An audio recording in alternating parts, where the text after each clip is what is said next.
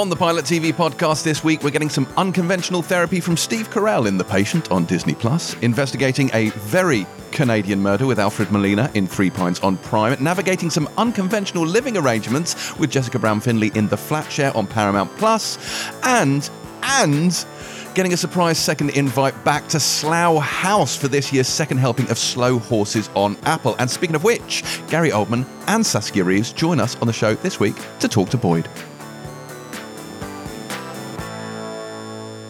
I'm James Dyer and welcome to the Pilot TV podcast, your weekly guide to every show that matters and a podcast that is well and truly getting into the Christmas spirit, even though it's only November, because we sat down this week to watch the Guardians of the Galaxy Holiday Special, which is definitely a TV show, or possibly a film, or possibly a 42-minute special TV drama one-off event, but definitely one of those things.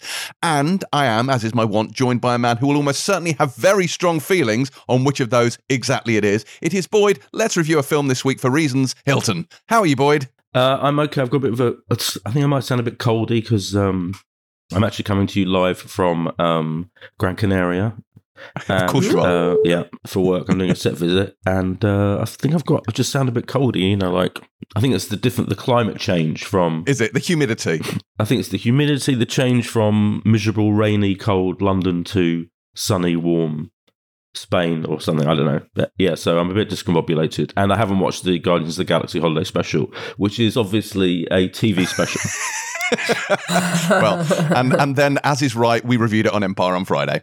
But we are also joined with someone who can help thrash this out. It is Beth. I don't care what you call it, but you can fuck right off if you think I'm watching something feature length. Webb, how are you doing? I mean, that is a lie. Like, one of my favourite film/TV shows of this year has been Werewolf by Night, which come in at a key hour runtime. So that's your intro scuppered. But on a scale of 1 to 10, and be honest, how excited were you that one of the shows this week was 21 minutes long? Oh my God, beside myself. Beside myself. Yeah, I was pretty excited about that too. It's got to be said. But other than those things, what of, varying lengths have you been watching this week? I mean, we have to start with Andor. We have to. We probably do. Again. Set aside the next 45 minutes for a bit of Andor chat. It was the finale. It did drop on Wednesday. There was a sting in the credits, if anyone missed it. Obviously, without spoilers, we will not spoil Andor in any way, so fear not. We will talk in general appreciative terms. But what did you think, Beth? How did it make you feel? It was my favourite episode.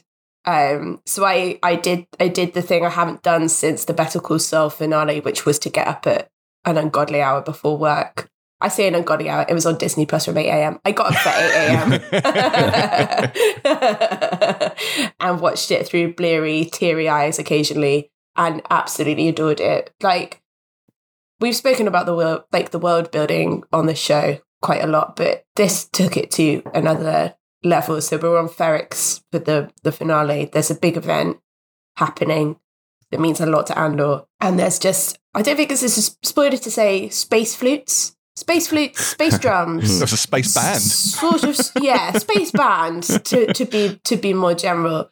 And the prop design in itself is incredible. And then you've got costume design on top of that. Like the construction of Ferrix is this kind of incredibly, we've said how lived in it feels, but this just took it to, everything in this episode just took it to a completely other level. You didn't have the same spectacle as the prison episode. You didn't have the same kind of, it was as tense as the big heist episode, but it didn't have that big visual spectacle, the big effects. It was very much huge emotional stakes, big rousing moments. And it just blew me away. Absolutely blew me away. The casting as well. I was just looking at every single face in that show and thought, that is perfect casting. Everyone's got something incredible about their face. There was this Father Christmas looking dude in part of it that I just couldn't take. He had a great big bushy beard and it was this big long white beard. I think he was banging a drum or something, and I just couldn't take my eyes off him. And he was an extra. He wasn't even necessarily integral to the plot, and I was captivated by him. I'm going off. I loved it. I just loved it. I don't know how I feel about this thing. I don't want to say what it is. Suffice to say, this show has made a name for itself on not catering to fan service. Like I said last week, I think there's no lightsabers. Someone pointed out maybe there was one mention of a Jedi, but there's not much reference to that. It doesn't go down very obvious routes, but there's something that ties it up at the end of this. And I can't talk about it. I just can't talk about it because there's a whole thing about I can't even go into it. But it makes so much sense to other parts of the episode, and I've loved going through social media afterwards and seeing people piecing together clues and stuff. But I don't know whether we needed it or not. I don't know. It does set things up for the next season. James is like grinning. I think James loved it. I did love it. But then also I 100%, well, you know what? I don't want to spoil it. I had seen that coming. Not that it would be the Sting, but I was fairly certain that this is a thing that would happen. But all of that said, I think, you know, in terms of needing it, it's not even to me about the Sting. It's just like, I have never in my life needed a series in my life more than I needed Andor. And I think the reason for that is, as I have mentioned many times, I was on set of Empire Strikes Back when I was like 4. And, you know, there are pictures, there is proof. Star Wars has been like a fixture in my life since I can remember. And I've always loved it with that kind of sort of almost pure, you know, critically irrelevant, sort of pure, absolutely unfiltered love that children have for things which form their childhood.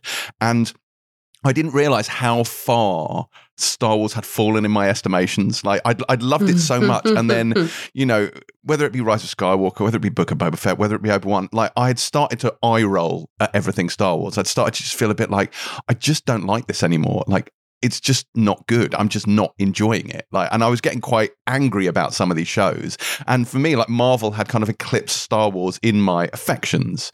And it was this show. It was like, you know, it made, I'm not going to say made Star Wars great again, but you know what I mean. Like it genuinely, it brought back to me why I love this universe and completely disproves something that I've always felt, which is that when you take away all the trappings of Star Wars, it's no longer Star Wars. And actually this did remove a lot of the trappings of Star Wars, except for the Empire. And it was the most Star Wars. And it was the most bold and progressive Star Wars treatment I've seen since The Last Jedi, which I know polarized a lot of people for that very reason. But I needed this in my life so much. I can't even tell you. So as a spoiled, entitled fanboy, you were finally given what you wanted. Yeah, exactly that. Yes, exactly that. I wanted Star Wars for grown-ups. I got Star Wars for grown-ups. Thank you very much.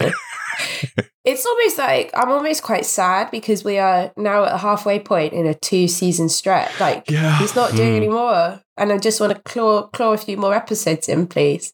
Which is saying a lot for me considering they ain't short. No, they're not. Yeah. I don't know. I always it's always a long running joke with my partner. His favorite Star Wars film is Rogue One. And it's just like, okay, I'm just saying that to be. We need to have a conversation. Do you know what I mean? It's like, this is the Manic Pixie Dream Girl kind of like, oh, my favorite Star Wars is Ringo. Like, my favorite Beatle is Ringo kind of thing. And then watching Andor, I'm like, do you know what? I get it. Andor must be like his greatest thrill. Oh, absolutely. Like, we're going to watch Rogue One again at Christmas, and I can't wait. I can't wait to go back to it. I'll go watch Rogue One again, yeah. I've been inspired by it, yeah. Yeah. I think I said, someone pointed out on Twitter to me that I managed, in what's probably a first, Boyd has managed to spoil an Empire spoiler special. I can't listen to the Andor mid-season one knowing that Helen's finale prediction was correct. And also mentioned on there is what happened in the post-credit sting as well. It is. Yes. Yeah. So, which is quite funny that we actually did nail that. Yeah. That's what it was going to be. Yeah, well done. Yeah. So I would love the post-credit sting because I'd already been told. I'd already knew that it might be that, or at least that was a thing. I also think it's as far as fan service goes. Like it's not. I thought it was great because it's not like bringing in. Oh, we can't talk about it. But it's not like they're doing some things they could have done in the post-credit sting, which would have been glib, and absolutely forced. Yeah, this was like a thing that had been built up by the story, by the series, So it was organic and it didn't feel like a bolt on. Yeah, it felt like something that could have been in the show itself, but they left it till the last minute. Right. It didn't feel like, oh look, it's Darth Vader. Do you know what I mean? Like, it didn't. They didn't need to do that because that would have enraged me. But yes. Now people know it's not Darth Vader. I mean, it's not Darth Vader. It's not Darth Vader. I'm going to spoil it by saying it's not Darth Vader. It's not Darth Vader. So I thought that I really liked it. I really liked it. And I thought just the way the final episode kind of, it didn't tie things up, but it brought all the threads together, you know, and that way it did that also in an organic, believable, authentic way, was so clever. And you're right, the casting, oh my God, every single person in it, as you've already said, Beth, I'm just underlining it, yeah, has been so fantastically well cast. It's things like this that remind you of, you know, the fact that there are now awards for casting directors is such a good thing, because they do a miraculous job in finding the right person for every single role in a show like this. You know, all the awards deserved. I just think it's the way... The kind of skill of the writing and the directing and the production design and all of the things are absolutely peak TV worthy. You know, they really are up there with, you know, the Better Call Sauls and all of that. And I think because it's science fiction, because it's Star Wars related, you know, it might be slightly undervalued in terms of that. But actually, you know, episode for episode, ambition, you know, all of that, it's just up there. But also, and I hate doing this because it makes it seem like I'm just saying films are better than TV. But I think it's fair to say that the Star Wars TV stuff has not quite felt in the same league as the films, not just in terms of large-scale spectacle and action, but in terms of, quality is a difficult word. But certainly, you go to Boba Fett, it's quality. You go to Obi-Wan, it's quality, and, you know, just the sort of... Okay, Obi-Wan looked cheap. That's what I'm getting at. Obi-Wan looked very cheap. Is what I'm saying. And that's all you've been saying all year. It's funny if I ever mention that. The volume looks really cheap. Yeah. No, but what I'm saying with this is like there was nothing about this that ever looked less than like massive budget. There was nothing about this in terms of the writing, as you say, the acting, the production side. All of it felt like, you know, people have been throwing hundreds of millions of dollars at it, and it felt lavish. It felt like, you know, if you'd seen this in the cinema, you'd have come out and said that was a really fucking long film. But you'd also have come out and said that was glorious. That makes my top 5 Star Wars movies. I still can't go over the prison set. You know, that whole system that they conceived with all the water flowing down and the levels and then the individual cells and then the floor and the you know, all of it. What such a brilliantly conceived thing. I want to know I really want to know. I really want to read more and more about the making of it, like how you know, how all the elements came together for that particular element of it, because that was so extraordinarily brilliant. Well, like millions of voices crying out in terror and then suddenly being silenced. I can just hear the howls of people saying, please stop going on about this show again. We do have a spoiler special coming. We've got 2 already. There will be another Andor spoiler special for the last 2 episodes. We haven't recorded it yet. We will do it at some point. So do keep an eye out on the Empire Spoiler Specials channel for that. And the last thing I will say is a big shout out to Denise Gough. There's a lot of great people in this show. A lot of great people. Everyone knows Andy Serkis is great. Everyone knows Stellan Skarsgård's great. But Denise Gough, who's a theatre actress, is outstanding in this, and our very own Ben Travis is speaking to her at this very moment as we speak for everything that's going up on the Empire website, so do keep an eye out for that. Right, what else have we been watching? Beth, was there anything else, or has Andor eclipsed all things for you? I've continued my Mythic Quest and recruited our very own Sophie Butcher along the way, which makes me very happy. Last time we spoke, she'd cleared the bottle episode in the first season, which I keep trying. I've made it my mission in life for you to watch, James, and I will not rest until you've done it. Even if you just, that's the beauty of a bottle episode, you could just watch that one. Oh, I have. No, but I've seen the lockdown episode, so I have watched Mythic Quest. Oh yeah, you've seen the lockdown one. There's a standalone one with Jake Johnson in the first season. Okay. I also watched the pilot. But it's very good. It's very good. It's just, you know, it is very good. And the one I've just watched in season 3 was directed by Danny Pudi, which is amazing. So it's fun to have him on board. So yeah, 3rd season, just very much more of the same. Good fun. I tell you what I haven't been watching, and I've really become one of you people because I'm one of us people. I obviously blitzed through we got the first 5 episodes of The White Lotus made available to us, and I just about managed to pace myself, but I did watch them pretty quickly, and we're hanging in limbo after quite a cliffhanger on the end of the 5th episode for the other 2 to come through. So I'm like F5 refreshing this bloody screenless page so I can watch the other episodes like a spoiled little baby. So this is what I haven't been watching. Give us 6 and 7, you bastards. Yeah. But I do wish I could do. I wish I had the kind of reserve to actually sit down and watch it weekly, because like the reactions that are coming through every week and and people responding to the characters is just so much fun to watch. So I almost wish I didn't, but I've got to watch it. Well, there's that sense also. It's just like when you watch these things, it's like I could watch this along with everyone else, enjoy it as a cultural event, have it all paced out so I don't go through these massive like dry patches where I can't watch it, and also crucially don't have to watch it through 7-inch letters of my email address in the middle of the screen. But then someone sends you a link, you're like, well, maybe if I just watch 1 or 2, and then there's the whole lot. Talking of watching things weekly, finally, American Horror Story New York has arrived on Disney Plus without any.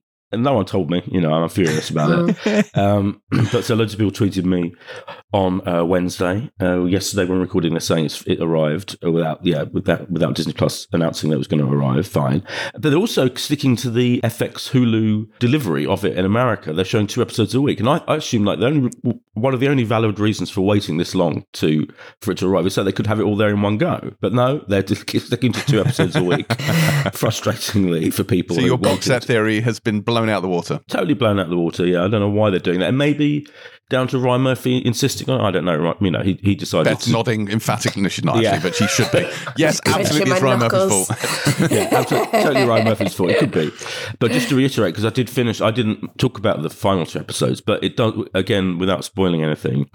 It kind of starts out as I mentioned before, like a kind of cruising-inspired the Al Pacino film about cop investigating a serial killer of gay men, and it starts off like that with Russell Tovey in that role, in the Al Pacino role, but it then mutates and turns into something completely different and bizarre and Ryan Murphy-esque in I think a good way when he does stuff that is completely bizarre, and the final 2 episodes are absolutely out there. They are like a kind of weird, well, I think possibly inspired by It's a Sin, I don't know, but it definitely gets into AIDS in the 80s and the impact it had, and it becomes almost like a kind of completely different genre, like not a horror thing at all, like a kind of almost like a Fantasia drama about what happened, to these people and how they're affected by HIV in the mid 80s in New York, and it's just there's a time jump, and I'm trying not to spoil it by saying too much more, but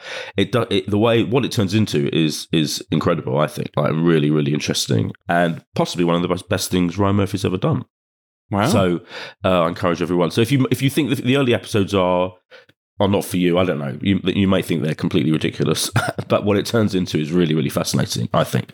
So the whole series is pretty amazing in the end, definitely, and also has an incredible cast led by Russell Tovey. And just to see Russell I am obviously biased because I know Russell, but in the lead role, he is the lead of the show, definitely, of an American Horror Story with such extraordinary stuff covered, and it's so daring and out there. I'm trying to find the B word, the bold word.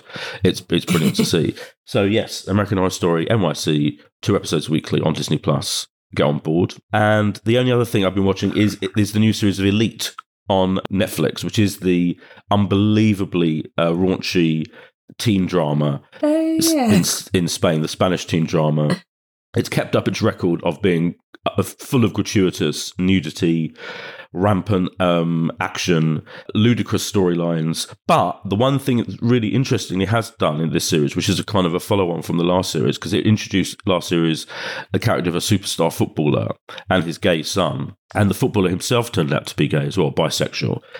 They follow that through this season, and it's very timely because as we're going through the World Cup and the controversies about how it's affected LGBTQ people and the way that the players, without going into the whole thing, ended up not wearing this armband, and it's all got very ridiculous, and because they were basically all of that. It feels very timely that Elite of all shows, the absolutely ridiculous Spanish teen drama that is really entertaining and funny and raunchy, is grappling with the whole issue of gay footballers and the way and what would happen if an actual proper superstar footballer was out and gay or bisexual, and it's doing it in a really interesting way and a really challenging way. So for that reason alone, it's been a really interesting watch as well. So yeah, that's what I've been watching. There was another finale this week, not just Andor. The Walking Dead came to an end on, to be honest, it will have been a week ago by the time we go out on Monday. But obviously I watched it last Sunday, and it was rubbish. Oh, dear. no. It was rubbish. 147 episodes I sat through to get to that. And it was dreadful.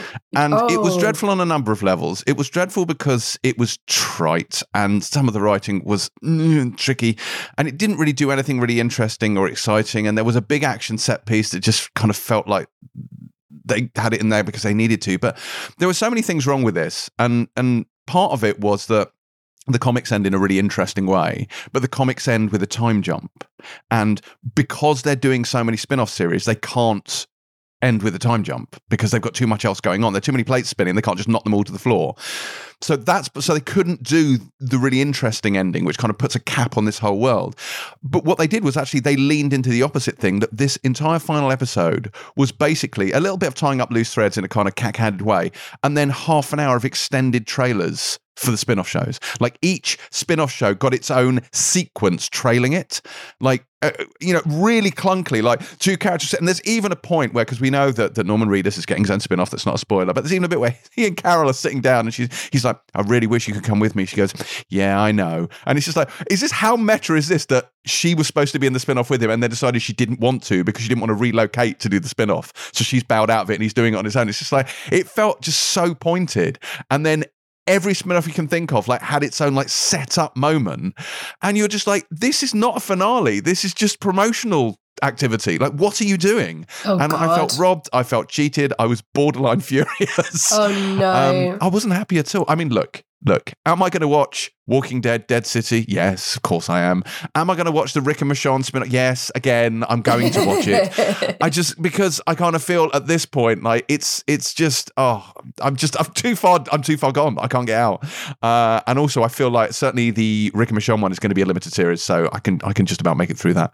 But no, Walking Dead, no. Oh no. Do you know what? It was friend of the podcast, Steve Webb's birthday on Monday, and I asked him what he was doing in the evening, and he was like, well, England have just won, really happy. Now I'm going to go home and get out the tissues and just have a good cry to the Walking Dead finale. But I think he's going to have cried for different reasons based on what you've just said. Yeah, there's a lot of tears to be had, but not the kind that they were really going for. So not happy about that. However, I have been enjoying The Peripheral, because the Peripheral, which I'm still watching on Prime, has taken an interesting turn. So a new character, which is Inspector Lowbeer of the Metropolitan Police Department, has come in, played by Alexandra Billings, and she is fantastic. She absolutely chewed up the scenery in the most recent episode that I've seen, and I loved it. So actually, again, as we go out, there will have been one after that, but I thought that was fantastic. The only thing I will say is I am slightly like, and even now, as I'm 7 episodes in, I can't remember, but I can't, like, Gary Carr's accent, I can't quite pin down. So Gary, he was in Downton Abbey, but he plays Wilf, and Gary himself is, I believe, from South London. I believe he's an English actor, but he's putting on this kind of like, yes, like, I'm Gary, I'm not sure. It's almost like he's doing Boris Johnson, and it's very, and I'm like, I'm not sure what they were going for. Like, it may not be his decision. This might be like a creative decision of the showrunners, but I don't understand the accent. It's really off-putting. It's like, is it supposed to be posh? Is it supposed to be like, what is it supposed to be? But it's just like, yes, I'm Wilf, hello. And I can't pin it down. It's freaking me out. You guys must remember this when we reviewed it, or was it so long ago you don't even remember? No, I do vaguely remember it. Episodes. Yeah, there's some odd acts, because everyone's either from London in the show or North Carolina. So there's an awful lot of sort of accent soup in there. But is it London in the future? London, Wayne. It's future North Carolina, and then future London. Future, yeah, really future. Maybe they're thinking that future London, everyone will have a weird accent, and be. Do you think it's because Boris Johnson has been re-elected so many times that everyone now speaks that way, in the same way that in Spain, in Spanish, they lisp their S's in Spain, because one of the kings of Spain had a lisp, and it became fashionable. Is that what that is? Yes, I was told this by Helen O'Hara, who is full of excellent information, and she said yes, it's because one of the kings had a lisp, and so everyone lisps in Spain. Because it was fashionable and now it became a thing. Oh my God. That's a brilliant fact. Wow. Yeah, if it turns out not to be a fact, blame Helen O'Hara, because again, she told me so. So there we go. And Helen's facts are always correct, I believe. Oh yeah, of course they are. Helen doesn't get things wrong, so it's absolutely fine. And the other thing we saw, which was Guardians of the Galaxy Holiday Special, which I have seen, but is also a film. It's not a film. I mean, it's not a film. It's 42 minutes long. It's clearly an episode of a TV show, but we did talk about it on Empire. The only thing I will say is it is wildly inessential. So, don't feel that you need to watch it at all. Is it good fun? fun though? Is it good fun? Does it have to serve a purpose? Like, it's Dave Bautista in a big snuggly jumper. Like, and he's great, and I love him. And Pom Klementif is fantastic as Mantis, and they really, really get that kind of weird chemistry the two of them have, because they're essentially the main stars of this. But it's really relentlessly stupid, and doesn't have the bite that I really like from the Guardians films. And so actually I found it a little irritating at times. Like, there are musical numbers and stuff, and part of me's just like, stop this, just stop this. I think it might be my lack of Christmas spirit though. I've read quite a lot of very positive reviews of this, and I'm thinking, so have I. Yeah, maybe they are more in tune to having a bit of fun and less pompous and judgmental than you are. All when those it comes things. To, I did see there were like 9 out of 10 reviews out there. between you, and you can still take him down, Boyd. I love it. Yeah, thank you. Yeah, the lump of coal I have in my chest as my heart, unfortunately, would not allow me to invite in the Guardians of the Galaxy holiday special. Because what's interesting is we didn't even consider it to review on this podcast. We didn't even talk about it. So I completely forgot, because it kind of somehow, I rely on James for anything related to Marvel to be reminded about. And he completely rejected the whole idea of even considering it, even though it's obviously a TV programme. Much like the Grinch, I did steal your Christmas. Sorry about that, Boyd. Yes, but we did talk about it in Empire. If you want to know about it, you can listen to us talk about it there. And it is on Disney Plus this week. So, enjoy the Guardians of the Galaxy holiday special. Fucking stupid as it is. Right. Anyway. One thing I would like to mention, and I can't remember his name. I do apologize, but someone pointed out to me on Twitter. Just again, I'm not going back to Andor, but he did say one thing. He said he read on Reddit that people have described Andor as Les Mis in space, and that is now all I can think about when I think about that show. Think about it, people. Just sit with that for a bit. It 100% is Les Mis in space, which explains why I love it. Without the music. Les Mis in space without the music. The original novel by Victor Hugo. Exactly Hugo. that. Exactly that. Right. Okay. Fine. That was what we've been watching. I'm gonna say let's move the. What are we? We're 27 minutes in. Fuck it. Let's move the interview up. Let's do that now. Let's have our guests. Now, Christmas did come early, I think, for all of us this month, because Slow Horses returned. You forget more escapades from the rejects and misfits of MI5. Now, this was a whole thing. So when Slow Horses finished, when the first season finished, bear in mind, so it was April, I think, Slow Horses season 1 was. And in the final episode, and I think I alluded to this, I might have even just said it on the podcast, when it all wrapped up, the most surprising thing was we were suddenly hit with this trailer for season 2 showing they'd already fucking made it and it was ready to go. And so now we've had 2 seasons of Slow Horses in 1 year, and that is absolutely fabulous. I'm very, very excited about this.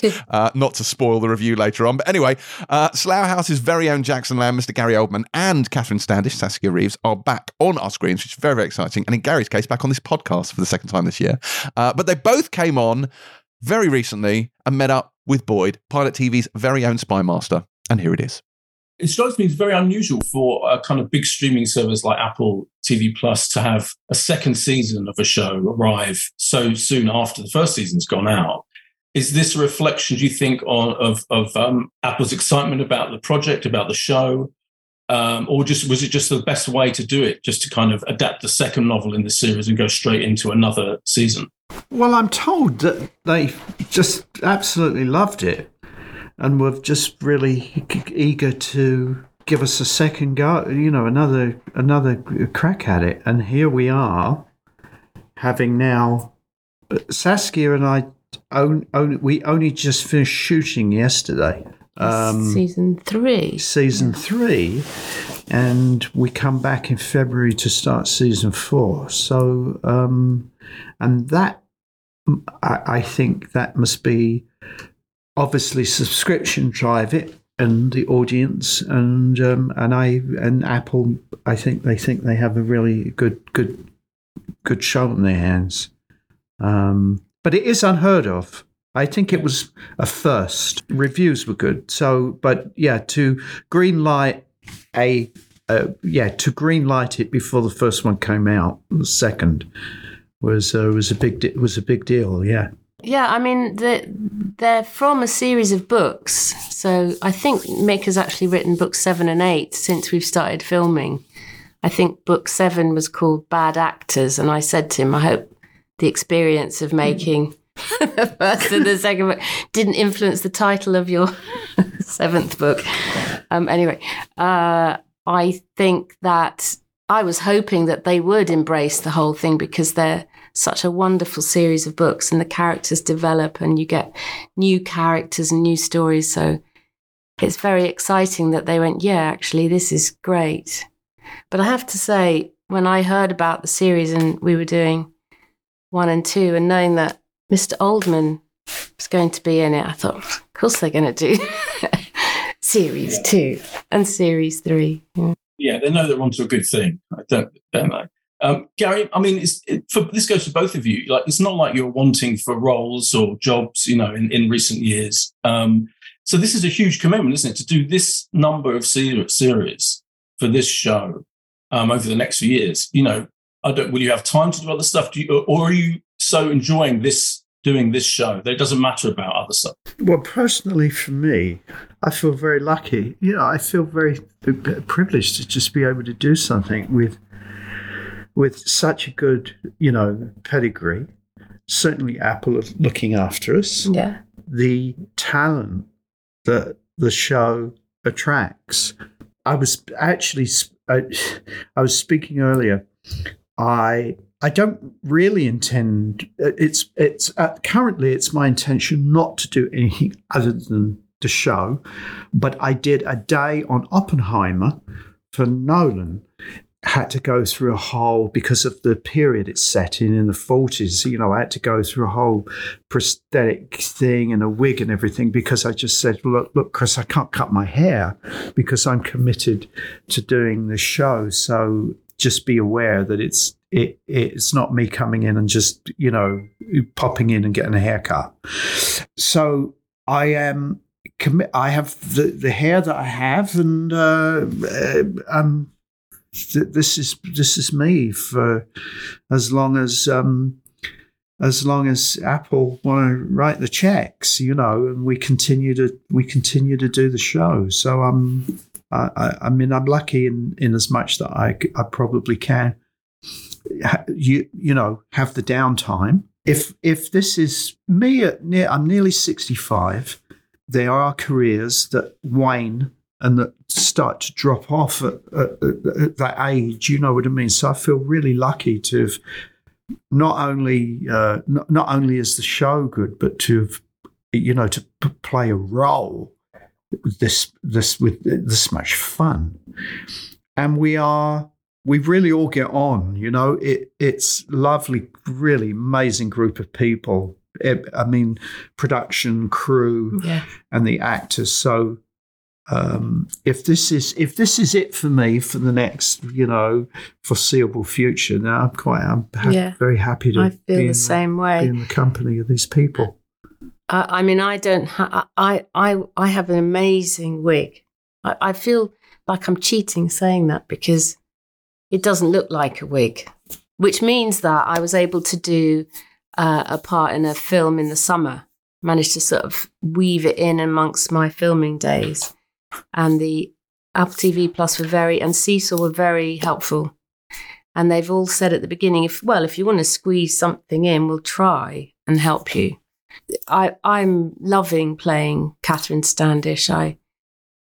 She gives me huge pleasure, and I've been really heartened by the response from some of my girlfriends or other. They've enjoyed seeing her have fun, and a woman that you would normally perhaps just ignore actually has secret talents. And I feel there's a theme of being underestimated, people being underestimated in this show.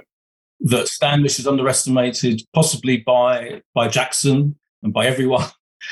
Jackson's underestimated by the powers that be, and it's a fascinating theme, isn't it? As Gary said, we're working with some wonderful people in front of the camera and behind the camera, so it's very satisfying. Will Smith, who's writing it and he oversees the whole thing, he's remarkably receptive and encouraging, and he's interested in, as an actor, how all the thinking and research I do. He's allowed me to offer up some suggestions, or to say to him, well, if we're really talking about somebody who's a recovering alcoholic, let's be honest about that.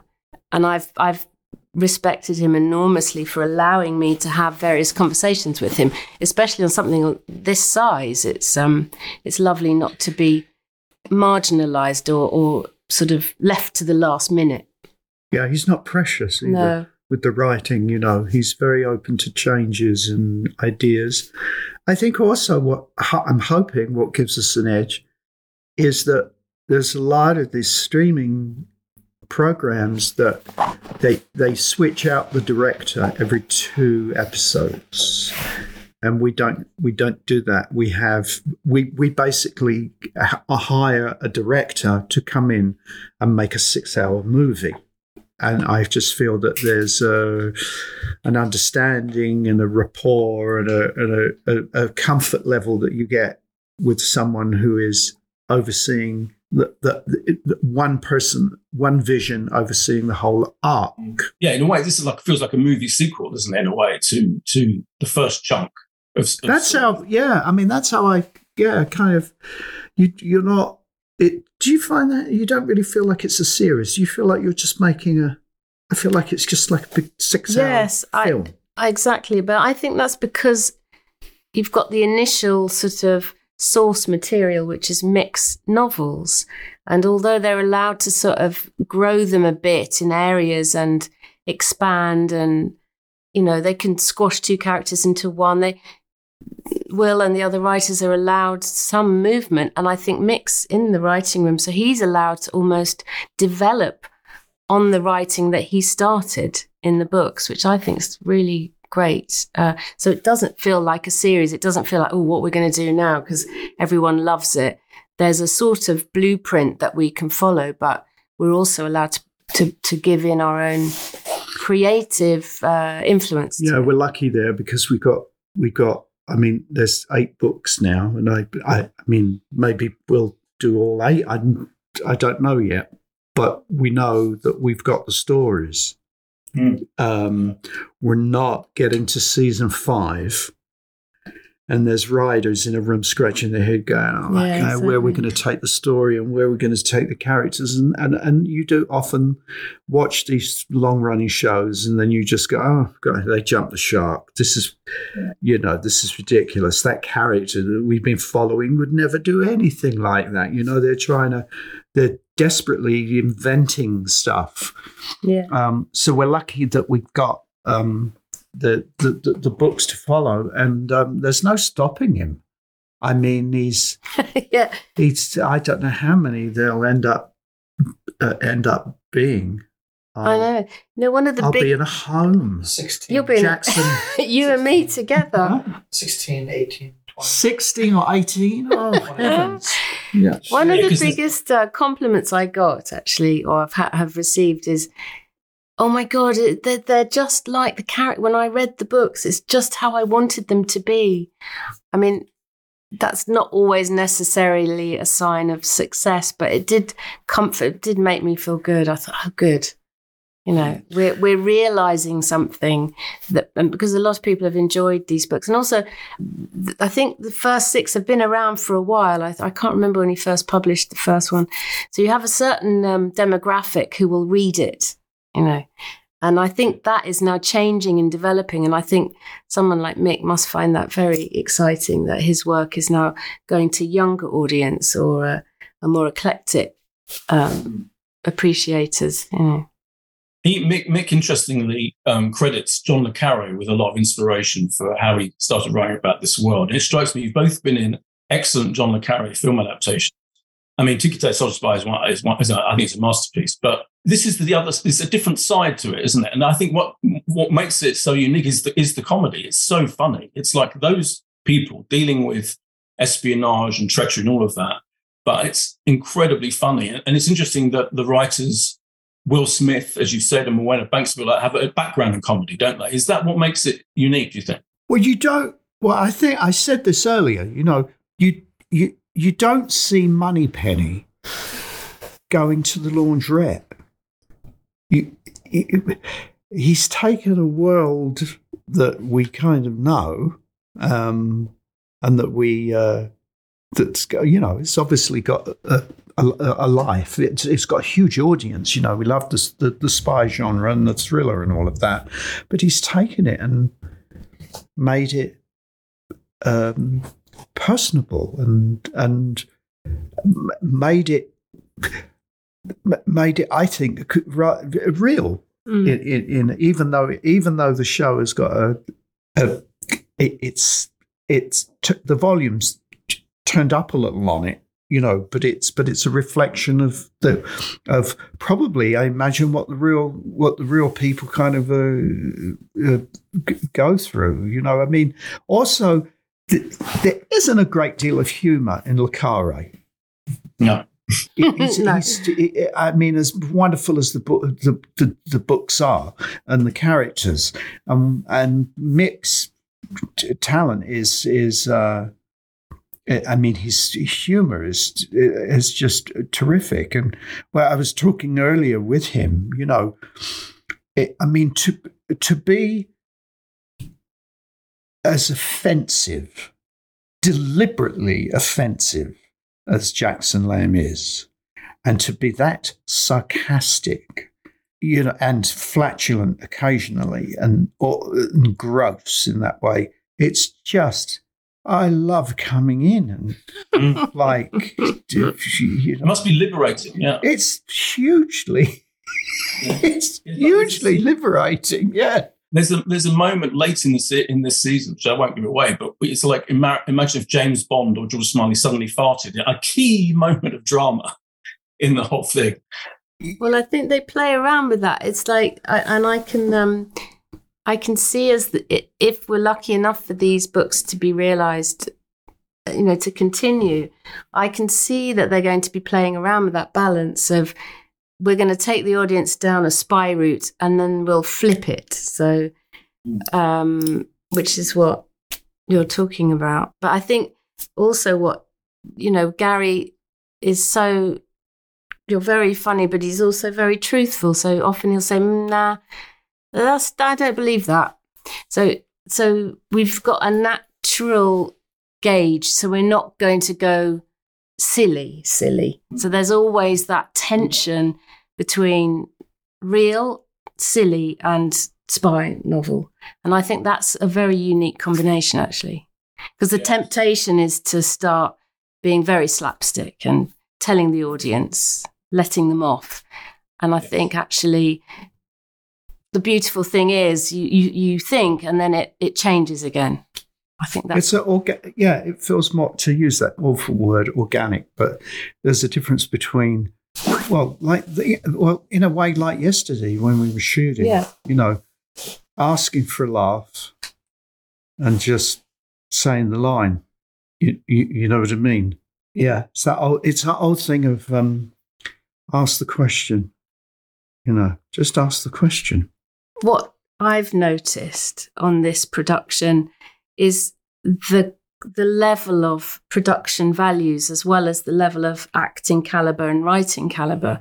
And some of the sets we've been working on are absolutely amazing. And some of the chase sequences or fight sequences, they're not just, let's do a fight sequence. I mean, they're really, really good. So people tumbling down, like in the first series, tumbling downstairs. I mean, it's really shocking. So it's not like comedy falling downstairs. Suddenly we're into a really genuine fight. And I think that's very exciting for the audience. Yeah. The scope of this second season feels bigger than the first season. Yeah. Those crowds in London and the whole... Yeah. The threat that's faced seems huge. I think you can feel them going... They're making it and they're thinking, actually, we can go further with this. We can have much more fun with this. Certainly, even in this one. Yeah. In Real Tigers. Going back, picking up on what Saskia was saying about the set production and the design and all of that. In the first season, there's a couple of moments where I'm looking. Actually, there's the moment where at the beginning of the series, I go to the window and I see Saskia coming across the street. And it's an old building, Victorian building with sash windows. And in the corner was a little cobweb with a dead fly in it. in the corner of the window, and no one is going to see that. And because this is not a real, it's believe it or not, it's the interior is not a real building.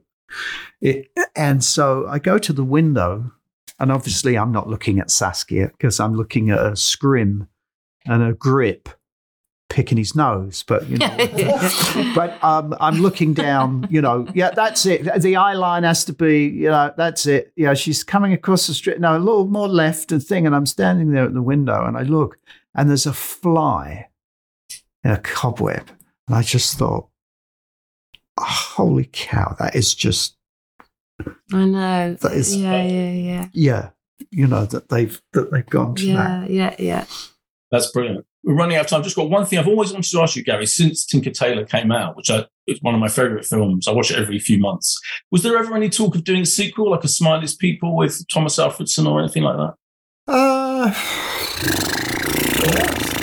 Yeah.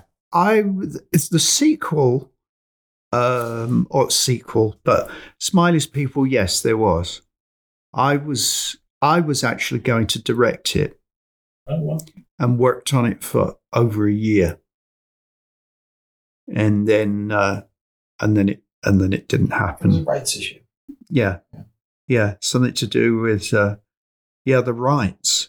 I think someone had probably just taken their eye off the ball, and and then when they look back, they went, "Oh, we actually don't have this." So when we said we can do this. Yeah. So I think it would have been I think a lot of fun, and I worked very, very hard on the script and all of that, but it didn't happen, and I think it's in someone else's hands now. So I really loved playing George, and I sort of missed him. Funny enough, when the film ended, for many, many months, I just thought, I really sort of miss him. I liked being in his company. So it was a real. I really jumped at the idea of maybe doing it, and then then Thomas wasn't going to be involved for all sorts of other reasons. But it fell to me, and I was going to do it, and never happened. So there we are. But I've landed, with Jackson Lamb, and I'm happy to just really if this is it for me, I've had a bloody good career and all the rest of it. If I were to go out with playing Jackson Lamb for the next whatever foreseeable future, then I'd be thrilled.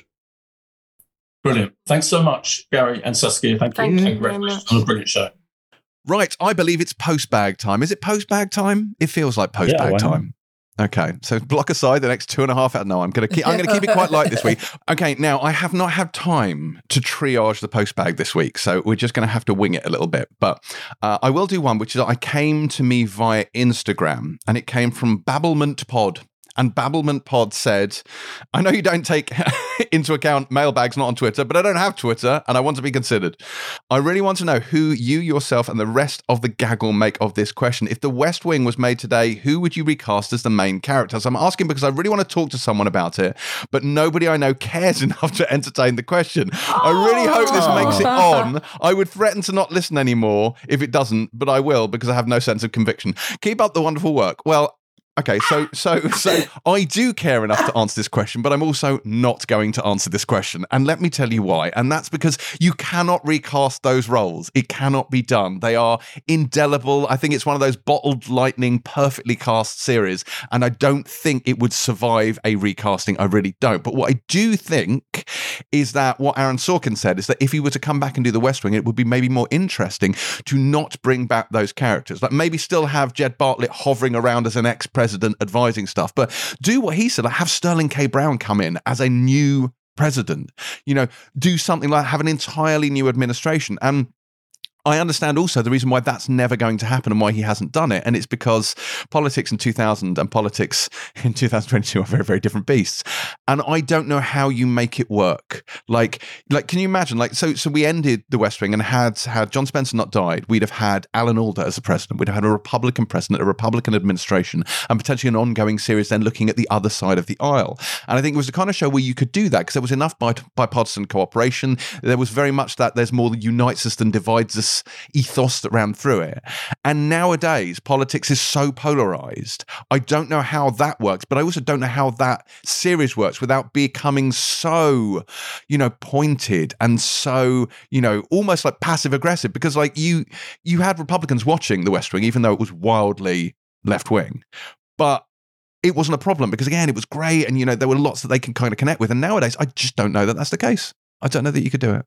I don't think that's what they're asking, though, is it? It's who would suit a revamp of West? Like, we've moved on from the question. We've 100% moved on from the question. Naive expecting James to answer the question. Yeah. Do you know what? Shame on me. How long have I been doing this shit now? Yeah. I mean, what they're asking is to consider who would be like a new wave of performers who would be able to hit all those beats, have like what I call big earnest Sorkin energy. Yeah, okay, good. So self-righteous, but without being annoying, just teetering on the edge there, that they're all so like romantically involved with what they do, but and you kind of aspire to be like them, but like, they do a bit of a job's worth. Do you know what I mean? Like, it's just like trying to find that sweet spot. Can walk quickly, talk quickly.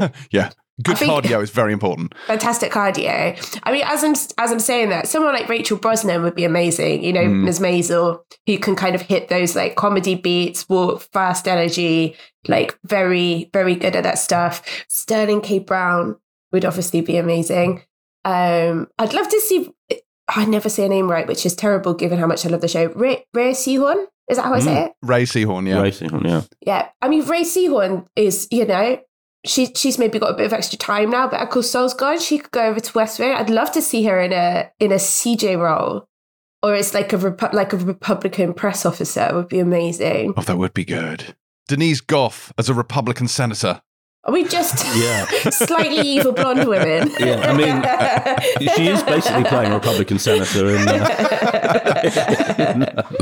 Yeah, she would be good though. Actually, I mean, I hate to get inspired by James's non-answering of the question, but I do like the idea of a proper, MAGA right-wing Republican administration being dramatised. That is a really interesting. I don't think Aaron Sorkin can bring himself to do it because of what you were saying. That the Alan Alda character was really an old school Republican, wasn't he? Like he was like proper, like the patriarchal, all of that. But these mad conspiracy theorists. New-ish now, but the Trumpian your ones. Marjorie Taylor Greene types. Yeah, right. Yeah, I mean, she would be brilliant. Denise Gough as a Marjorie Taylor Greene type Republican lunatic. She would be absolutely phenomenal. So I would like to see that, I have to say. Yeah. But there's no way, Sorkin's going to go for it, is there? No, he's not. But we're dreamcasting, and that's what we've been asked to do.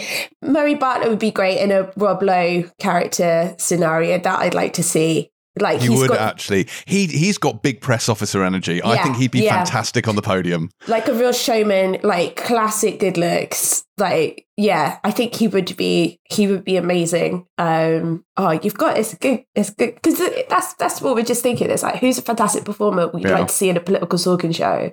And you are right. You could make it work. It's just that sense that, again, and if you look at the Bartlett administration's track record across all 7 seasons of The West Wing, they don't actually achieve an awful lot. But like, there's that sense that, obviously Republicans have taken the House in the US, and the fact that their main job now, their sort of the thing that seems to be galvanizing them, is to just stop any governing from happening. It's like, really? Should that really be the goal of public servants, to shut down a government? I can't help feeling you might have missed the point, but I don't know if that would make for good TV. Who knows? I love your naivety about it's brilliant. It's like, yeah, is that what happens? I mean, them not achieving much is one of the most realistic things about the whole of the West Wing. Yeah, I mean, that's true. That is true. You know, they did do one thing. They saved Social Security. That's the one thing they achieved. And then Bartlett made a groundbreaking overture to China in one of the later seasons as well. But really, other than that, they do fuck all. Alison Brie, I'd like to see in it. Yes. I'm just keep coming back to this. I'd like to see Aubrey Plaza somewhere as maybe a sort of a journalist, one of the people in the bullpen. I'd go with that. Well, Aubrey Plaza could be the new CJ. I mean, she could be the. She could be anything. Yeah. She could be anything. True. It's just people who are in our minds at the moment. It's just so many good people. Who knows? I don't think we will ever see it, unfortunately, but maybe one day. Right. Okay. Let's do a few more questions before we move on. I am on a tight deadline today to end the show because I have to get into London to do the Empire podcast later on today. But right, Mark A says that London. Yeah, that one. Mark A. Hey gang, love the pod. Realised you didn't discuss the finale of Killing Eve unless I missed it, and its dreadful reception by fans, especially those from the LGBTQ community. The last 5 minutes are genuinely terrible and play very differently from how the showrunner intended in the interview she's given.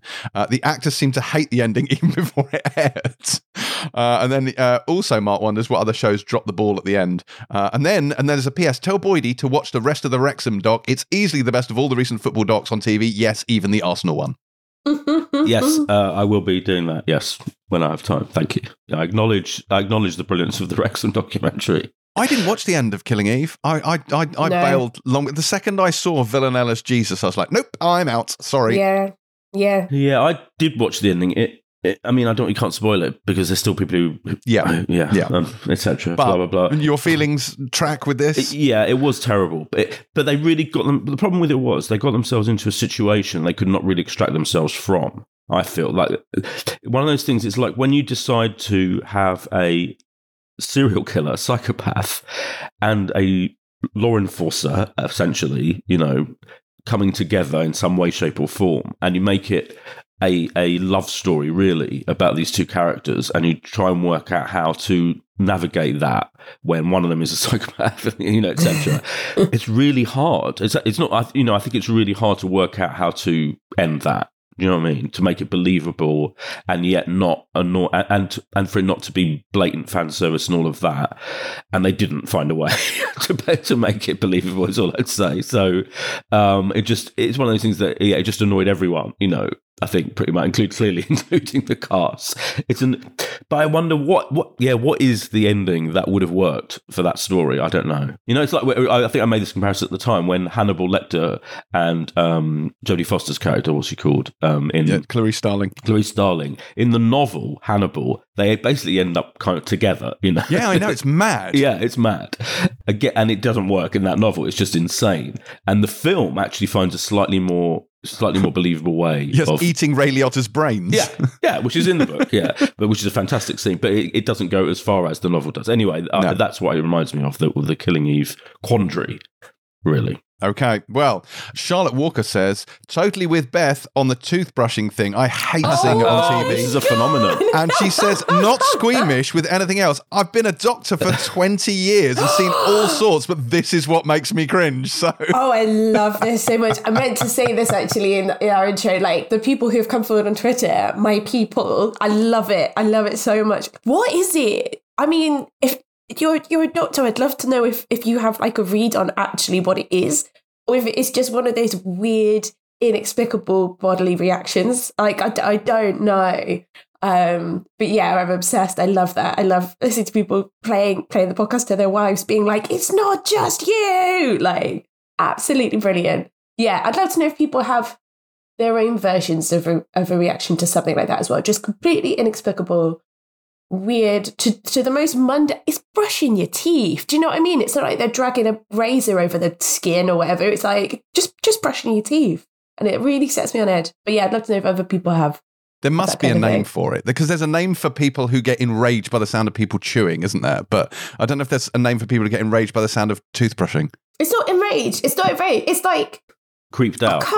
It's you get a little shudder. You get goosebumps. There's an ick factor to it. It's like, when you just inexplicably get a shudder sometimes. It's like that. But then I also get goosebumps and you're just a little bit wired, I guess is the way I would describe it. Yeah, I'd love to know if there's like a term for it. Lots of people pointed out to me as well that there were loads of teeth brushing scenes in Better Call Saul. Even do you know? Even talking about it now, I'm getting it. But crucially, you don't get this when you brush your own teeth. That's the important thing. No, okay. It's just like shuddering and brushing my teeth. No.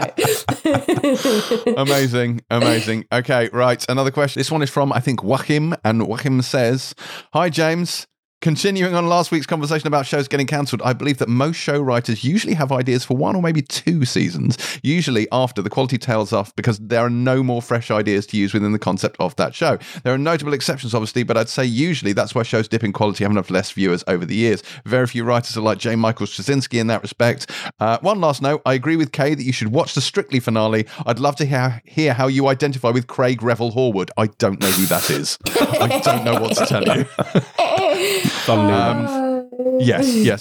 Don't know who that is at all. No idea. Oh, I've got a peripheral question, though. I am definitely going to get to that. Blasting Pigeon says, "Enjoying the peripheral, but really struggling with the accents." Yes, both the American drawl and the overly Englishness.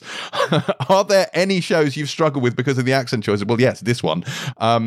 Yeah. I mean, not generally. Like, generally, I can get on board with accents, even kind of slightly ropey ones. Do you know what? I don't mind when Americans do English accents, and this is really weird. I'm more forgiving of that than when English people do American accents sometimes. I don't know why that is, because generally I think Americans have more difficulty with the English accent than English people do with the American one. But I think when I know someone is very English and I see them doing it, I'm just like, just stop. What are you doing? You don't need to do that. Just be yourself. It's not necessary.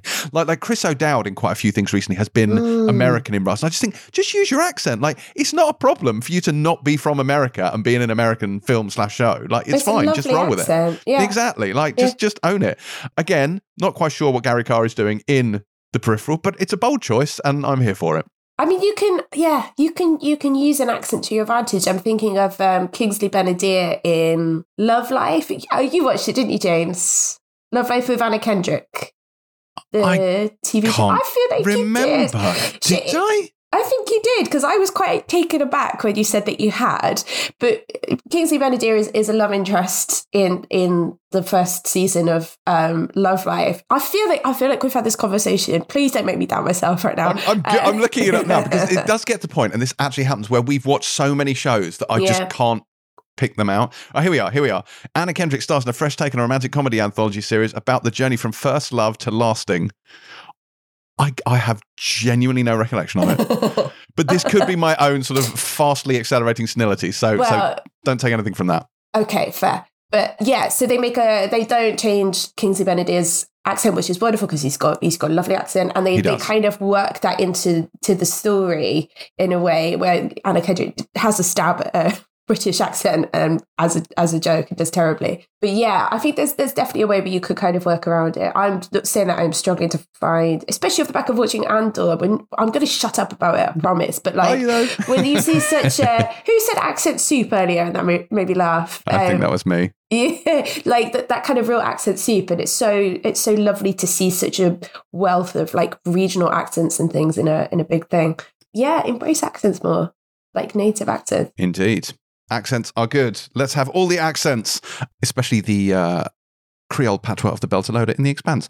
Right, last question, because we do need to move on. And this one's from Billy. And Billy says, prequels are often derided, but arguably the 2 best shows of this year are both prequels. I think we don't need to name them, do we? It's Better Call Saul and that other one that we might have mentioned earlier this episode. Is the prequel curse now broken? Maybe. It's a tough one because I feel like we're just at the tip of I feel we're going to get are prequels now, to be honest. There's only so many which ways we can go.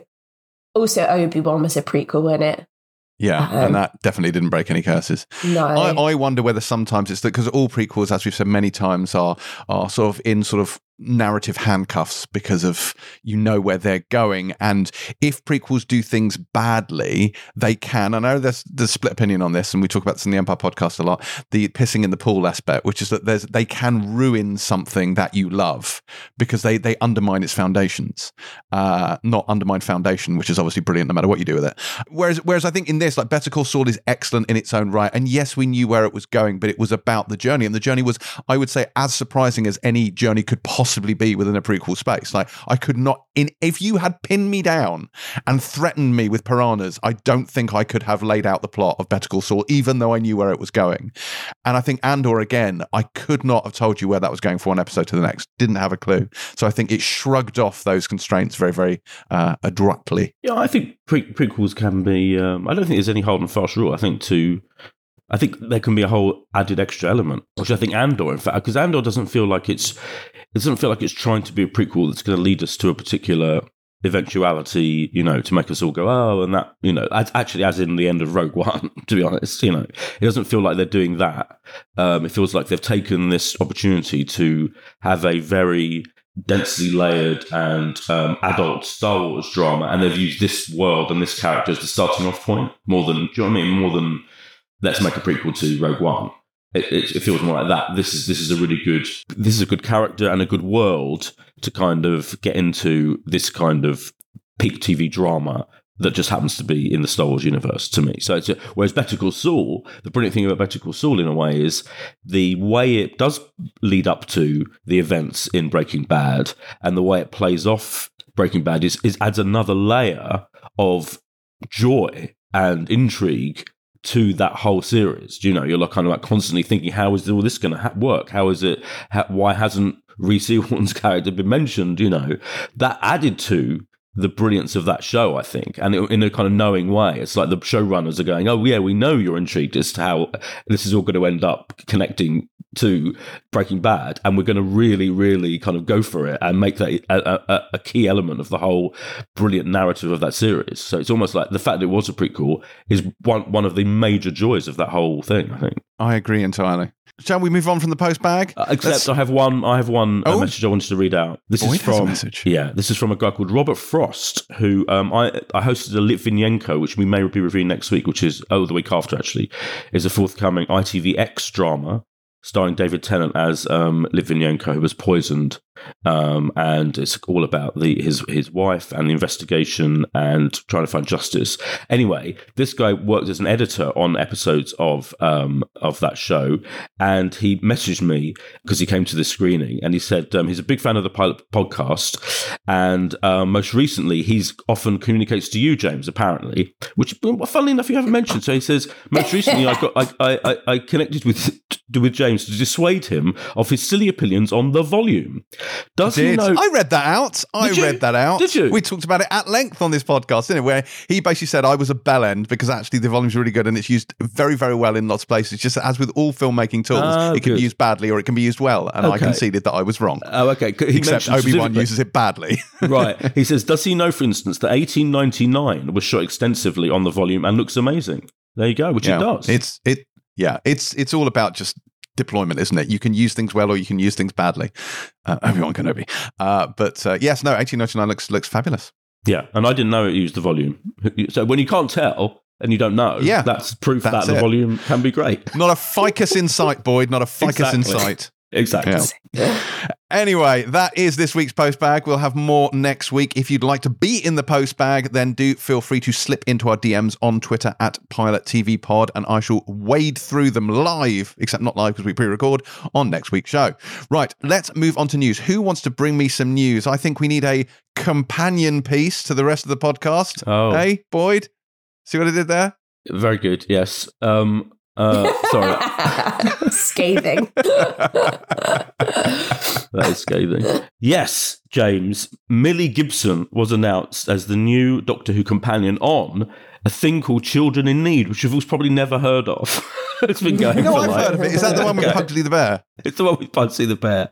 It used to be hosted by Terry Wogan, etc., back in the day when the great man was alive. And now Children in Need is a huge telethon thing that goes out for on BBC One. So they took the opportunity to unveil Ncuti Gatwa's new companion. She is the aforementioned Millie Gibson. She's most famous. She's only 18 years old. So, which I think is interesting and significant. Ncuti, of course, himself, actually, I mean, he's 30, but he plays a teenager in Sex Education. So they're clearly going for Russell T Davies in his new conception of Doctor Who for the future. They're going for a young, very young cast, trying to appeal to a new audience as well as retaining the Doctor Who fan base. And it makes perfect sense. And she's mainly known for her role in Coronation Street. And people who I have to confess, I haven't watched Coronation Street for years, but people who do watch Coronation Street, like Kay, for example, who writes the soap column for Heat Magazine, they all assure me that she's brilliant, absolutely brilliant. She won an award for her role in Coronation Street. And judging from the video they made, they did a video together, her and Ncuti.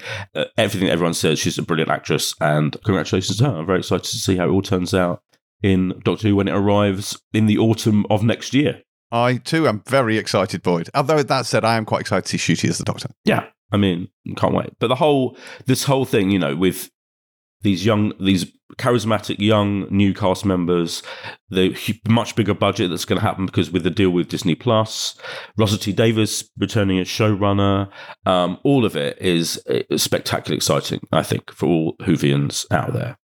These decisions and the way they're publicising them, like Russell T Davies is become a publicity genius where he finds the right moment to publicise make these big revelations. Like famously, that Ncuti was announced as the new Doctor on the day of the BAFTAs this year, and it was he got masses of free publicity because they were on the red carpet together. He's as well as being a genius writer, he's also a genius publicist. That's just like a sideline he's got now. But yeah, fantastic, exciting news for Doctor Who. I'm excited. I'm excited for this season. I've never been excited for Doctor Who before, especially. No shade to the show. I'm not really a sci-fi kind of person as well, despite James's best efforts. And I actually can't wait to see this. I'm so excited. I love him. I think he's such a ebullient, pure energy. And I'm just, really excited to see him play a lead as well. I think it's going to be great. Yeah. Yeah, I agree. I mean, that is very telling. Yeah, if you're excited, that is excellent. Yeah, I'm thrilled. Talking of being very excited, we finished recording, I think, just as the third season of White Lotus was announced, which is going to be incredible. That's going to be awesome. When we did for the feature, when I was talking to Mike, and I think he said in a few since that he would love to bring back other characters, not just Jennifer Coolidge, for more seasons moving forward, which could mean season 3 brings other people. So that's very exciting. Very exciting. Do you think he will bring back at least Jennifer Coolidge? Do you think that will be? I don't know. I don't know if that's maybe her time. I don't know. I'd like to. She's obviously having the best time ever at the moment. In the second season, I love he's got her on the Vespa and eating clams and just being spoiled and having her fantasy. I don't know what they do with the third season. But I love the characters of, the second season's growing on me, but the first season characters I loved so much. I'd gladly see any of them come back for a new season. So yeah, we'll see what happens. Speaking of things being picked up, The Devil's Hour is getting 2 more seasons, which was unexpected and interesting. What else has happened? I'm conscious of the fact we probably need to rattle through news because we are doing 4 shows this week and I have precious little time. Did you see the story that they're making a drama about the FTX scandal in America, and that the Russo brothers are going to be producing it and David Weil is going to be kind of show running it? But just the fact that that story just blew up, about a week ago, as far as I can make out, this whole thing about this billionaire who lost his entire fortune on these ridiculous massive business is really fascinating, that they literally jumped on it instantly. And we're going to make the drama.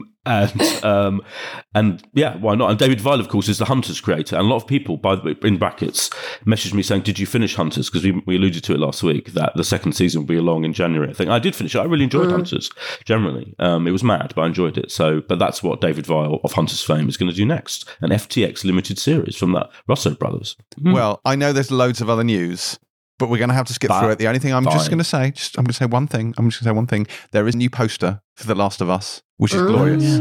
And that's brilliant. And I will say no more about it, except the trailer is outstanding. But let's move on. Let's move on. I don't know what you're talking about. Let's move on to the review section. And we begin this week with Three Pines, which is on Prime Video. And this is based on the Chief Inspector Gamache novels by Louise Penny. And this stars Alfred Molina as the man himself investigating the case of an unfortunate electrocution in eastern Quebec. In a show that is, and I've got to be honest, far more French than advertised. Beth, qu'avez-vous pensé de cela? Eh?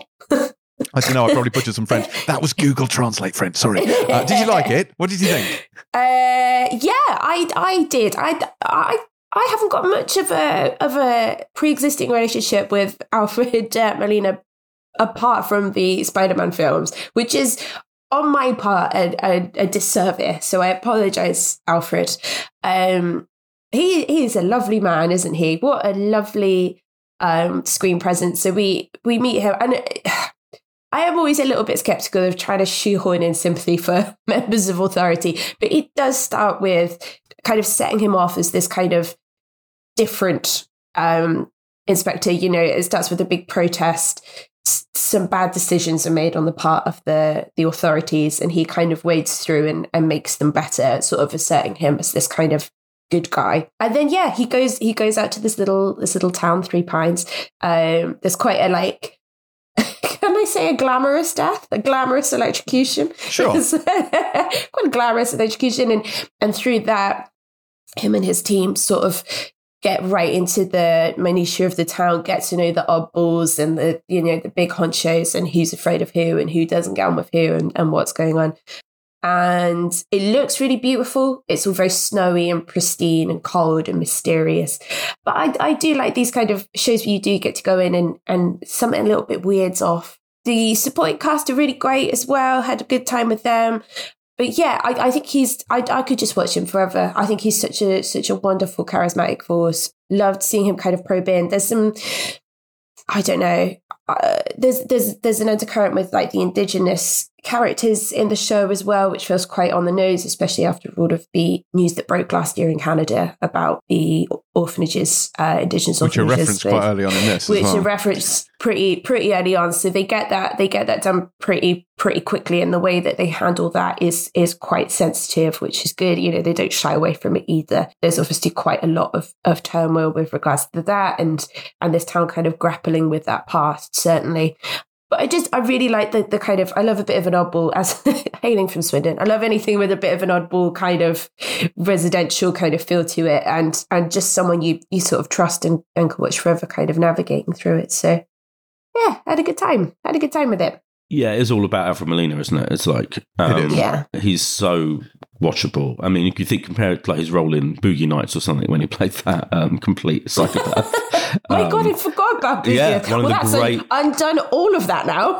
Yeah, well, that was totally casting against type anyway. Well, you know, Paul Thomas Anderson, to cast him in that role, absolute genius. But he oozes kind of dignity, doesn't he, in this role? Yeah. It reminded me a bit of Top of the Lake. I mean, Top of the Lake is a masterpiece, both series, but having a kind of a detective character that who is a force for good and is morally upstanding and kind of is looking for ways to help people rather than being a hindrance to people, and is, you know, I just think like he's just a really soulful, interesting character. You just believe, you know, everything that he does and says instantly. And in a way, I was quite surprised, because in a way, this is a kind of a procedural. I mean, interesting what James thinks, because they kind of solve that one. They in the first two episodes, they solve the main crime. He solves the glamorous killing that you're talking about. But there's an ongoing undercurrent of the missing people storyline that I think is going to play out through the whole series. So there's clearly going to be different murders of the week, or at least of 2 weeks, 2 episodes per main case, I think, and an ongoing one at the same time, like a parallel story with the indigenous person going missing, etc. So it's an interesting structure, is what I'm trying to say. Yeah. But I would like the fact that he kind of solved the crime in 2 episodes. I thought that was good. Why mess about?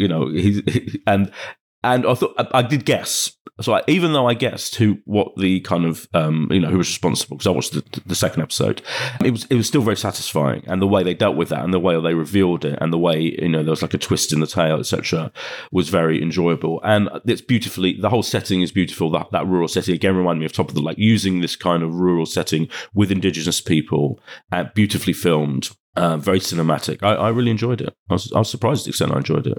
Well, it's the Alfred Molina show, as you say. He's very, very watchable. But I think it has as best a big oddball energy. Like it has that. It's not Twin Peaks because it's not overtly surreal, but it's very, very quirky, and in that way that it's a quirky community, and there's a sort of an insider-outsider vibe where he's on the outside looking in, just trying to make sense of this community. And I think that part of it, almost as much as, if not more than the crime, I think drew me in. You're just fascinated to get this outsider's view of this slightly weird community.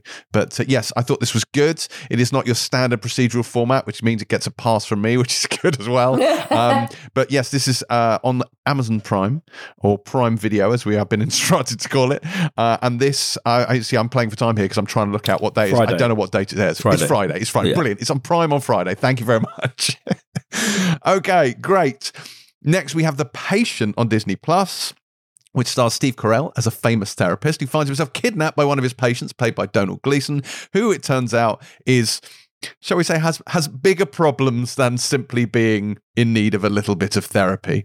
It is, and I can't emphasize this enough, only 21 minutes long, the first episode of this. But, Boydie, did you have the patience for The Patient? Yeah, it's extraordinary how short the episodes are, actually. They're like little they're all between about 20 and 25 minutes. Yeah. So it's a fascinating, it's 10 episodes. Initially you think, oh, that's a lot. But then when you find out they're between 20 and 25 minutes, you're like, oh, no, it's not. It's created by Joel Fields and Joe Weisberg, who was showrunner on the legendary The Americans, the much slightly undervalued but brilliant 6th-season show that was The Americans, the espionage thing. I think this is mainly about, again, it's all about the casting, isn't it? It's like Steve Carell and Donald Gleason together, kind of bouncing off each other, particularly Donald Gleason's character being a psychopath, as you referred to. This is an interesting one with spoilers, because I'm like, you could consider just describing the whole premise as a spoiler. It's one of those, but it is revealed within the first 5 minutes. I mean, you meet Steve Carell's character, this psychotherapist chained to the wall, and he's like, he doesn't know why. And to start with, you think it's going to be like a Saw-style horror film or something. And then it turns out that he's being captured by Donald Gleason's... it's in treatment with a body count. It's in treatment with a major body count.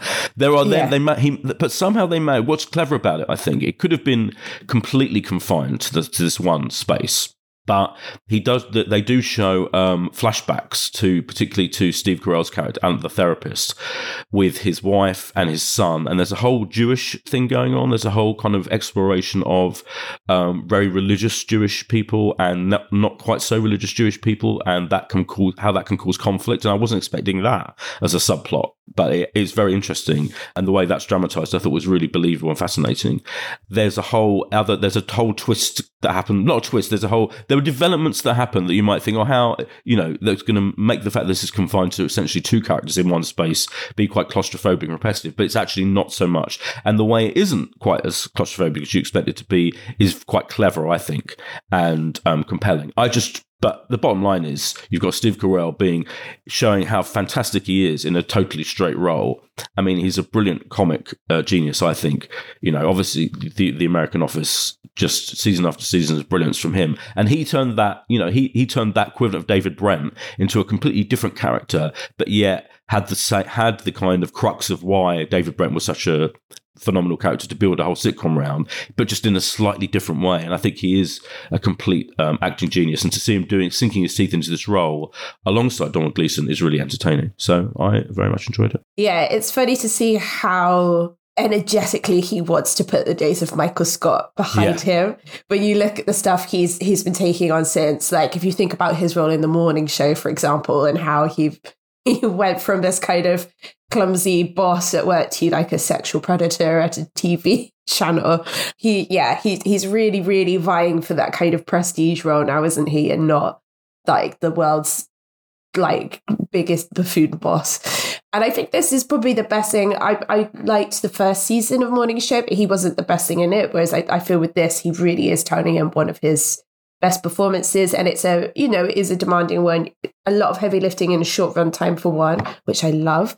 That confined premise as well, the high stakes, a lot of emotional heavy lifting with his son, as you've said, but also this dynamic that he has with Domhnall Gleeson, who is just chilling, isn't he? It reminded me of that single scene he has in a film called Calvary with Brendan Gleeson, and he plays. It's so horrible. Like he's a cannibal. They have this kind of this two-hander in just this one scene, and in that one scene, he just chills you to the bone, and it's very much that energy here. But the premise is fascinating. Like Steve Carell's character has to get into his brain and try and help him in order for him to save his own life. Like that is just fascinating to me. So to see those two together is really the standout for me, and the runtime, absolutely. So yeah, I'll be definitely watching more. It's funny though, isn't it? Because like it's 21 minutes long, and I was like, yes, I'm going to whiz through this, but of course I didn't, because I ended up watching 4 episodes of it, because it's like crack. Because they do that clever thing. It's a really short runtime, but they always finish on a cliffhanger. Yeah. And it may not be an overt cliffhanger, but it's definitely something you're like, oh, for God's sake, I've absolutely got to watch the next one then. And then you're like, oh God, now I've got to watch the third one. And it's only because like, well, this one I just got to go to bed, but I do want to know what happens anyway. Yeah. Which I think is nice. It's very, very Moorish. It's like a box of Ritz crackers. Wow. There you go. That's my review. I wasn't expecting that. Can we please do all reviews in like cracker biscuit form? This is a Ritz like original, not cheesy. Like that's crucial. The Patient then, which comes to Disney Plus on Boyd, which day? Oh God, actually, I think it's Wednesday. Wednesday, we think. There we go. There's a bit of information for you. It may or may not be Wednesday. Right. Next up, It is Wednesday. Hooray! Next up, we have The Flat Share on Paramount Plus. This is based on Beth O'Leary's 2019 novel of the same name. This one stars Downton Abbey's Jessica Brown Findlay as Tiffany, a woman who's recently broke up with a boyfriend, finds herself sharing a bed with a man she's never met, played by Anthony Welsh, via I think it's fair to say, rather unorthodox flat share agreement, hence the name of the show. Beth, was this flat or fabulous? Oh my God. Well, I will start by saying I felt incredibly seen by this as someone who has navigated through her fair share of flat shares, London flat shares, in her time. To see this was quite depressing, because I've not come far from it in the past. Yeah, so the premise is Tiffany, or Tiffy as she's annoyingly referred to, is a journalist with a 9-to-5. Anthony Welsh's Leon he works in a hospital and works night shifts and is trying to save up money to help get his brother out of prison. I'll tell you which story I was more compelled to follow, and it was the latter. So yeah, they have this thing where 8 a.m. to 8 p.m. he gets the flat and the bed, and 8 p.m. to 8 a.m. she comes in and does it. And I don't even know if we call it a relationship that develops in the first. It's a lot of passive aggressive sticky notes, and I can't stress enough how seen I felt as someone who's enjoyed all manner of passive-aggressive behaviour from British flatmates.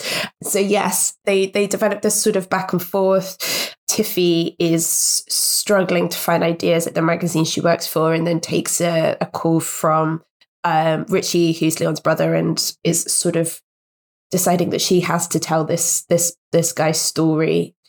So yeah, it's really different stories. I love Jessica Finney Brown. I haven't seen her in too much. I didn't watch Downton Abbey, unlike someone who I know definitely has, unlike Love Life, where the jury's still out on that. And Anthony Welsh, again, haven't seen him in much, but I definitely felt more compelled by his performance, and his story is far more interesting. I think the Tiffy storyline, where she goes in the pitch meetings, she's struggling, she goes out and does shots in Shoreditch, like all that stuff I've seen quite a lot. And that's not the fault of Jessica Jessica Brown Findlay. Like she's very effervescent and fun, and she's good. Like in the first shot, she's got tears streaming down her face, looking like her abysmal flagship. Like she's good fun. But that story I've seen just countless times. Whereas Leon's story is a lot more compelling, I found, and I found his performance more compelling. He was just a little bit more nuanced and charming, and I kind of would have rather have just seen a show about his story, to be honest. I feel like the other one is slightly tired at this stage. Yeah, I kind of agree. Yeah, I felt seen slightly. She works for this online magazine and she has meetings where she has to come with ideas, feature ideas. And I felt seen, I have to say, in some of those scenes with Dustin Demery Burns as the boss. Yeah, I love him from Staff. Yeah, he was very believable as the editor of this thing, trying to extract decent ideas out of his staff of millennials. I find that whole thing, because those scenes can be incredibly unauthentic. I actually thought they were really well done. They really well handled that part of it. But you're right, her story. I challenge James to review the show without referring to her character as a hot mess, that is partly because of we have seen characters similar to this and establishing ideas of them listening to, middle of the road classic tear-jerking songs. There's a Bridget Jones element to it, whereas his storyline, Anthony Welsh's storyline, looking after this, particularly in the hospital, looking after this young girl, was much more interesting, and he is great. I just think he's kind of interestingly like he's got calmness to him. He's not over the top, like where some of her scenes are completely played for laughs. I mean, it's trying to be a comedy, isn't it? More than anything, I think it's trying to be a romantic comedy, pretty much. And I think the premise is really good.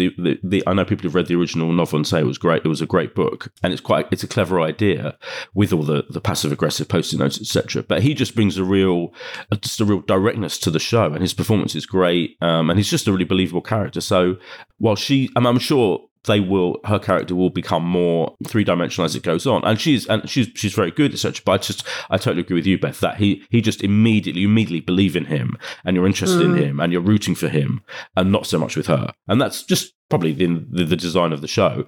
But it was all about him for me. Anthony Welsh, he's really, really good. He is really, really. I don't. This isn't so I'm watching this show. No.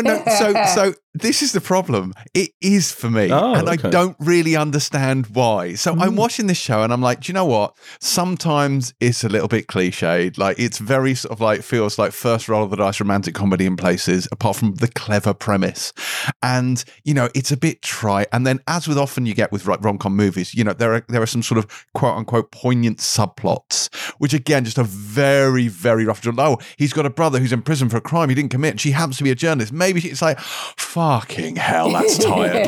And she works for this online publication. He's like, yeah, you gotta, if it bleeds, it leads. It's all a bit like, oh, fuck off. Like it's so first base and so stereotyped, so lazy at times, and yet, I was completely sucked in by it. And I think the first problem is I'm just such a soppy twat that British romantic comedies in particular just get me in a way. American ones rarely do, but British romantic. That's why I have that whole Richard Curtis thing going on. Like there's just something about it. I find those kind of like romantically told stories in that very British relatable way incredibly addictive.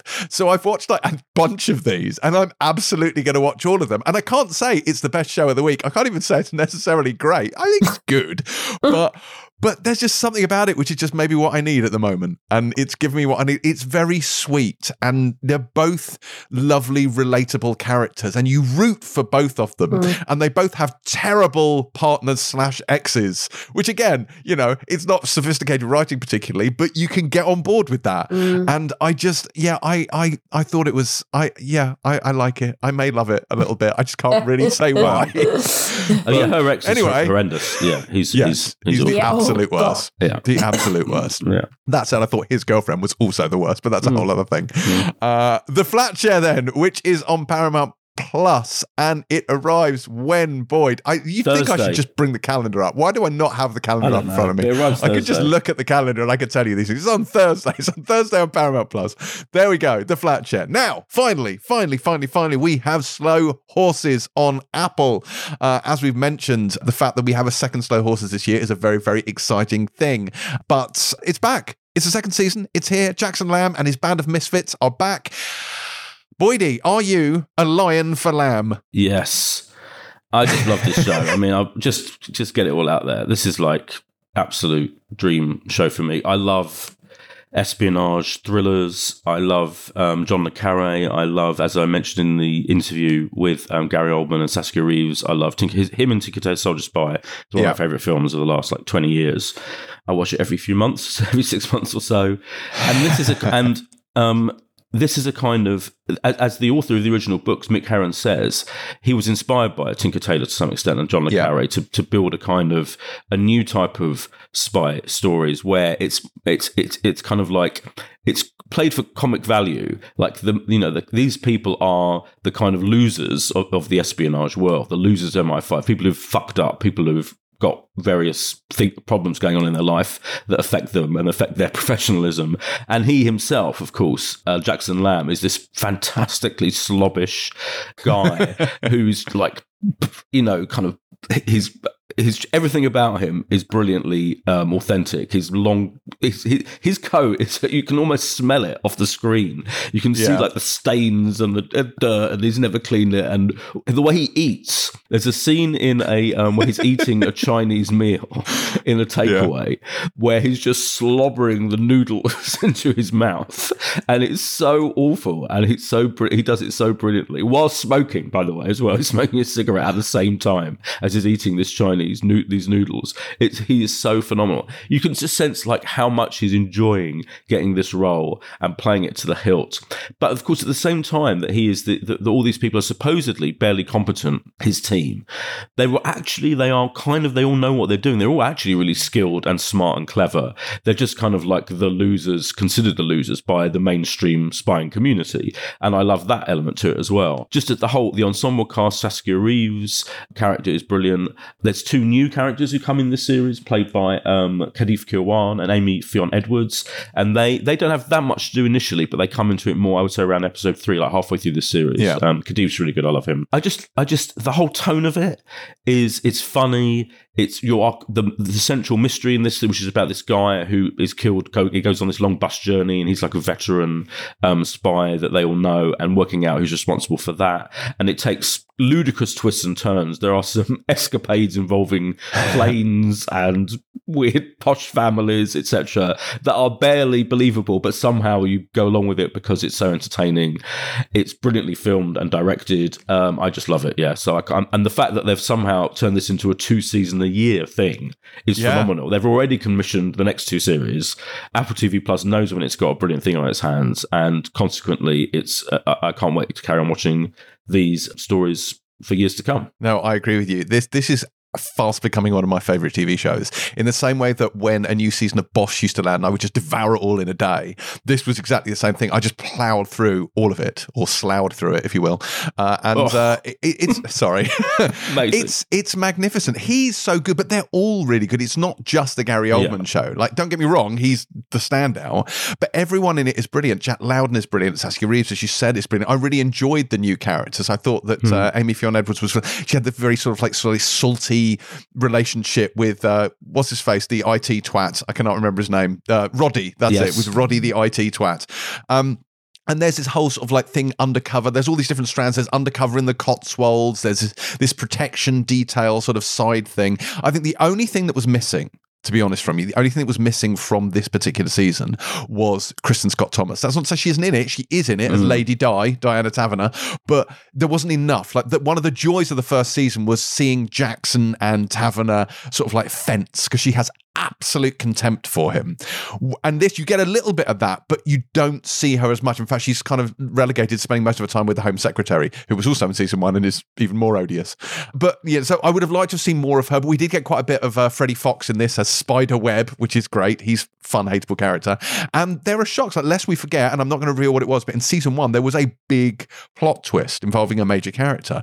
And they don't take their foot off the pedal for this one either. Like, a lot happens that you wouldn't necessarily expect to happen. It's not all light and fluffy, despite the fact that this has a sort of like a real streak of black comedy all the way through it. Like, it is comedic. It's not a comedy, but it's got some laughs in it. Like, it's a lot of fun. So I think it's compelling, it's amusing, it's entertaining. It's all the stuff you want from a TV show. So yes, this will absolutely be featuring on my shows of the year list, and I love it. And we've had it twice in 1 year. And even though the world is almost literally on fire at the moment, it's good to know that at least some good things remain, and this is one of them. So Slow Horses, which drops on Apple TV Plus on Friday. What are our various picks of the week? Oh, I think it's The Patient for me. If you want to win me over, just lock 40 minutes off your episode runtime and I'm all yours. Slow Horses for me. Yeah, I love it. Slow Horses, yes. It is definitely Slow Horses for me too. It is glorious. Right. What else have we missed, Boydie? What else is out this week? So obviously Willow lands, which is embargoed until Wednesday. We weren't able to talk about Willow. We might talk about it next week. Did you know, and I'm sure you did know because your TV is Boyd Hilton, did you know that the Criminal Minds Evolution, that's sort of back, isn't it? Which is this is so Criminal Minds I watched way back in the day when it was Mandy Patinkin originally, and I didn't even know there was a spin-off series, and apparently it's in season 16. What the hell is that? I don't know. No, you've caught me out. I'm no. You don't know either. No. Okay, fine. Well, there's Criminal Minds Evolution. Then is it on a UK channel? Apparently, it's on Disney Plus on the 25th of November. So make of that what you will. What else have we got? Chucky season 2 comes to Sky Sci-Fi on the 26th as well. I've never seen We Are Not Alone, Boydie, but there's a season special on Dave on the 28th. What's that about? That's actually a one-off. It's a one-off 90-minute comedy, sci-fi comedy about aliens, invading the Earth. So it's not a spin-off of an existing show? No, it's a one-off thing. Well, then that explains why I've never heard of it. Exactly, yeah. It's got a really good cast. I actually watched some of it. It was funny, yeah. It's very entertaining, yeah. But we couldn't review it because it's 90 minutes long, basically. Oh, yeah. Beth would have righted. That's never going to happen. Okay, fine. What else have we got? Avenue 5. Yeah, season 2 on Sky Comedy now on Wednesday, starting on Wednesday at 10 o'clock. Apparently, that is Armando Iannucci's spaceship set comedy, which I really enjoyed season 1, but apparently from all the reports are that season 2 is even better, like kind of steps it up a bit this time around. You'll be thrilled to know, James, there is a show called The Traitors, which is going to be on. It's going to start straight after the England v Wales game on Tuesday at 9:30, and it's going to be on for the next few weeks, interspersed with the World Cup on BBC One. And it's a kind of reality game show, murder mystery type thing, hosted by Claudia Winkleman, and it's really good. But it's not, obviously, you won't have a look at it, but popular culture people will appreciate that. It's a really good format, right? And Claudia Winkleman's brilliant. Anyway, I think that might be it. Traitors. That is it for this week. Looking through this magazine live, you can hear the pages being turned. We can hear you rustling through your pages. Yeah. I think that's about it. Yeah. Okay. Well, that is it then. That's it. We're done. We're finished. We're out. That's got to be worth 5 stars, right? Give us 5 stars. Please deposit them on Apple Podcasts, regardless of whether you are a fruit-based phone user or not. And if you'd like to experience such delights as me posting incessant gifts from Andor, then do feel free to follow me on Instagram at James C. Dyer, and follow Beth on at Beth Gay Webb and Boyd on at Boyd Hilton. Now, next week we will be able to talk about Willow, but the question is, will we have time, given that ITVX launches next week, and we'll have a ton of shows to talk about on that, including A Spy Among Friends, which stars Guy Pearce, who will also be on the show to talk about it, which is pretty exciting. I wonder what he will think about Neighbours coming back. Of course, we will not find out because we did the interview weeks and weeks and weeks ago before Neighbours was renewed, but that was a missed opportunity. What are you going to do? Anyway, until then, pilot out.